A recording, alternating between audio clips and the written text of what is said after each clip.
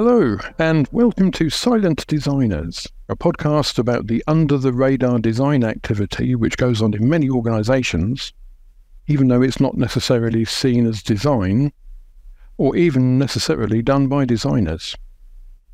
Each month we're talking to an expert guest to share their knowledge, the impact that the designers had on what they do in their domain.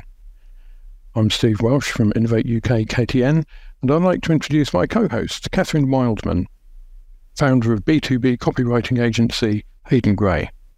Hi, Steve. Thank you for the introduction. In today's episode of Silent Designers, we are going to be exploring the theme of healthy living and technologies.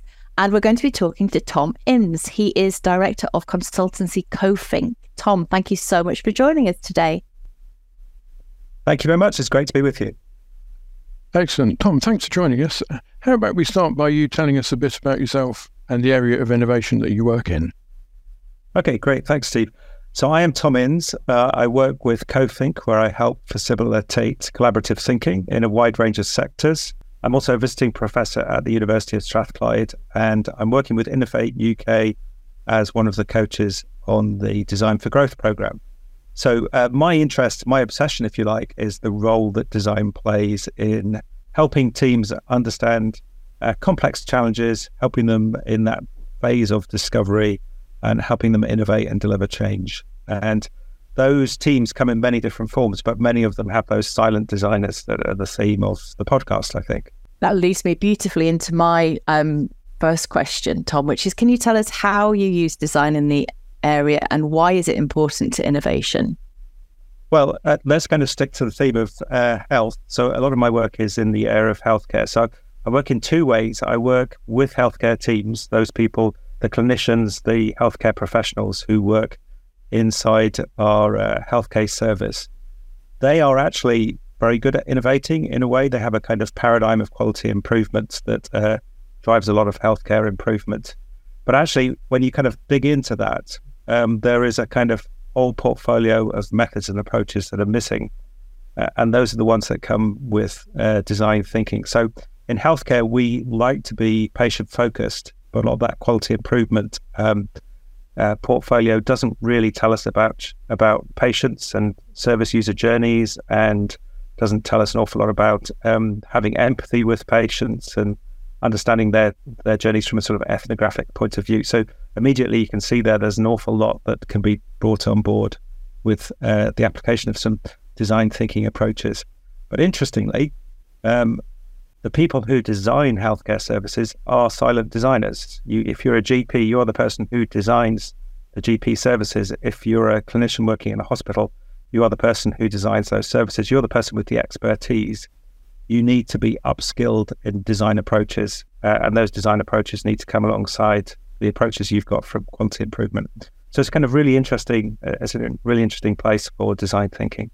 Do you think these people are aware that they need skilling, and that enough people are aware that, and maybe they wouldn't see design as we would, but that they're in an area where there is a body of work that they could learn from? Oh, I think levels of awareness obviously vary. I think if I think very broadly about healthcare, I think there is a kind of growing understanding that existing paradigms of quality improvement in healthcare can only take you so far. Quality improvement tends to drill down into more and more detail, and as I say, it doesn't necessarily have the voice of patients within it. Within contemporary healthcare, there's much more of a need to see the system as a whole. So that's where you kind of design thinking comes in, and actually systems thinking comes in too. And so there is a whole set of approaches which I think there's an awful lot of appetite for in that sector. So I think it's a very interesting one from that point of view.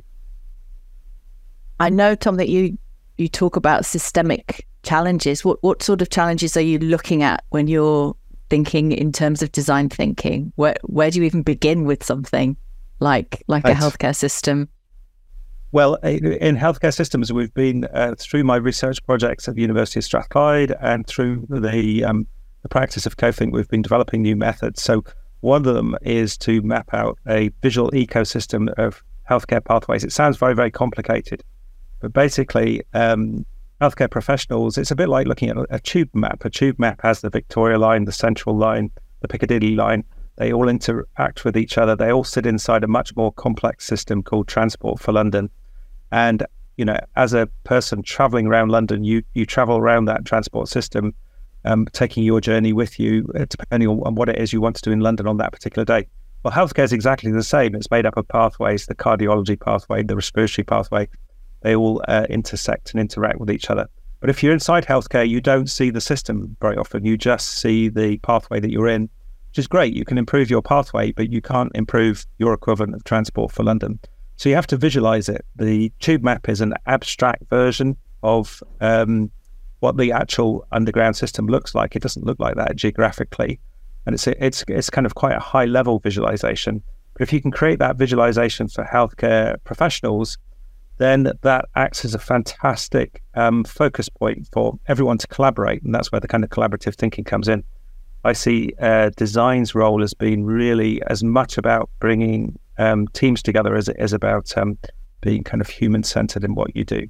So that's a kind of example of how I take a kind of systemic approach. And I've done that. Next week I'm in Northern Ireland. I've been working with the urgent unscheduled team at the Ulster Hospital over in the Southeast Health and Social Care Trust. So we're looking at their maps that we've been constructing over the last 2-3 months. And they are in desperate need of finding some solutions for this autumn, for this winter, in order to sort out urgent unscheduled care and the flows of patients. So if you have the map, you can begin to understand those flows. You can understand, if you think about it as a tube map, how you can begin to think about those passenger journeys, and the same is true for patient journeys. That's fascinating. Thank you. So everybody basically needs the Elizabeth line. You need the Elizabeth line because it cuts through everything. Yeah, no, absolutely. It probably takes you straight through to the emergency department, which is not what they want in urgent and unscheduled care. Brilliant. Thank you. It's a great visualization. But I was thinking also, some of the people we've talked to in this series say they're applying design in ultimately what is a passion project of their own, which is quite different from your role, where you're helping many people, clients and others with this. How do you think that changes your approach? And, does it make things easier or harder? Well, that's a really interesting question. I work in so many different sectors. As I say, it's a lot in healthcare, but I've worked in the third sector. I've helped a conservation charity recently in Kenya save the elephants, all the way through to local authorities and universities. But my passion is always the same thing. It's this whole process of how do you get a team to collaborate, and what's the role of design tools and design process in that. And every time I run a project, I probably learn as much as the team does about how that works. And that's what absolutely fascinates me. It's about kind of pushing the boundaries, coming up with those new methods. So my passion is, as I say, evolving methodologies to support that collaboration. And the healthcare ecosystem mapping tool is a kind of the perfect example of that. That's where I get my kicks. It's from kind of nudging the methodology, if you like. Yeah, no, I get that. And there's certainly a kind of pleasure. I suppose it's a bit like if you were watching somebody else painting a fence, you can see the bits they've missed quicker than they can. Yeah, absolutely. It's always very easy to be a philosopher in someone else's land. And I think that fresh perspective is really, really important. And, I take great pleasure from that. And usually it's about connecting people together who haven't been working together and kind of forging that connection, that collaboration. That's where, and then as you say, a lot of the projects I run, I'm with people for 6 to 12 months. So you do get the opportunity to see the impact of that as they kind of develop their own solutions. So it's very rewarding actually from that point of view. I know that you're one of the coaches for Magnetic, which is the Design for Growth delivered by Innovate UK Edge. Could you tell us a little bit more about that work that you're doing? Okay, well, the Design for Growth program has been running for just over 24 months now. So it's an Innovate UK program providing specialist design support, largely to startups, but some of them are scale-ups. And it's delivered by a team of coaches who work with Magnetic. So Magnetic have evolved the service over the last 24 months, and we're now into cohort 10. I look after a lot of the healthcare companies. So these are companies that are looking to bring either digital products or physical products into healthcare. They're outside the healthcare system, if you like. A lot of them are actually led by clinicians who are teaming up with technologists to develop these new interventions which will improve healthcare. So I help them very much along the lines of really getting them to understand the service user journeys associated with their products. So that seems to be one of the big themes for the coaching work that I do with them. So in healthcare, there's many different service user journeys. There's the journey of the patient, but you also have to think about the people in the care system and how they use the products and service. And you also have to think about how they're procured in the first place. So how these products and services commissioned. How do you get your new product or service to integrate with the systems that are already there, the legacy systems, if you like? And a lot of the legacy systems in healthcare are not 21st century and cutting edge. So that's a kind of interesting challenge in its right. So I've met many different healthcare companies along the way and had some extremely interesting coaching interactions with them. Some of them are kind of physical products. So one of the great ones is a trumpet that's been designed by the team at Tootie Toot. It's designed by a team that have musical expertise. They're a team of musicians and designers. They've created this amazing product, a physical product, which helps children suffering from asthma and other breathing disorders. The product has been worked and developed with a clinical team, and it's there to help those children and young people practice their breathing exercises, which you have to do if you are suffering from some of these conditions. So it's connected up to an app which gives you your cycle of breathing exercises, but everything is connected to musical patterns. So you learn to play the instrument, you create music as part of a community with your peers, and it's all part of a kind of new form of clinical practice, which has been developed with the team. So that's at the kind of physical end. Many of the other products and services that have been developed and supported through Design for Growth are things like apps and sort of digital interventions, largely around connecting people to data and information to help them in their healthcare journey. So extremely interesting spectrum of innovation out there in the UK when it comes to healthcare innovation and technologies, everything from the physical product through to digital interactions and support and interventions for healthcare. And so very practical as well. When you're thinking about the vision that you gave us of the tube map, which is extraordinarily helpful, and you can picture what you're talking about, but then you can imagine a child actually getting stuck in and involved and enjoying their recovery or managing their condition because of some creative thinking that's come in. It's extraordinary.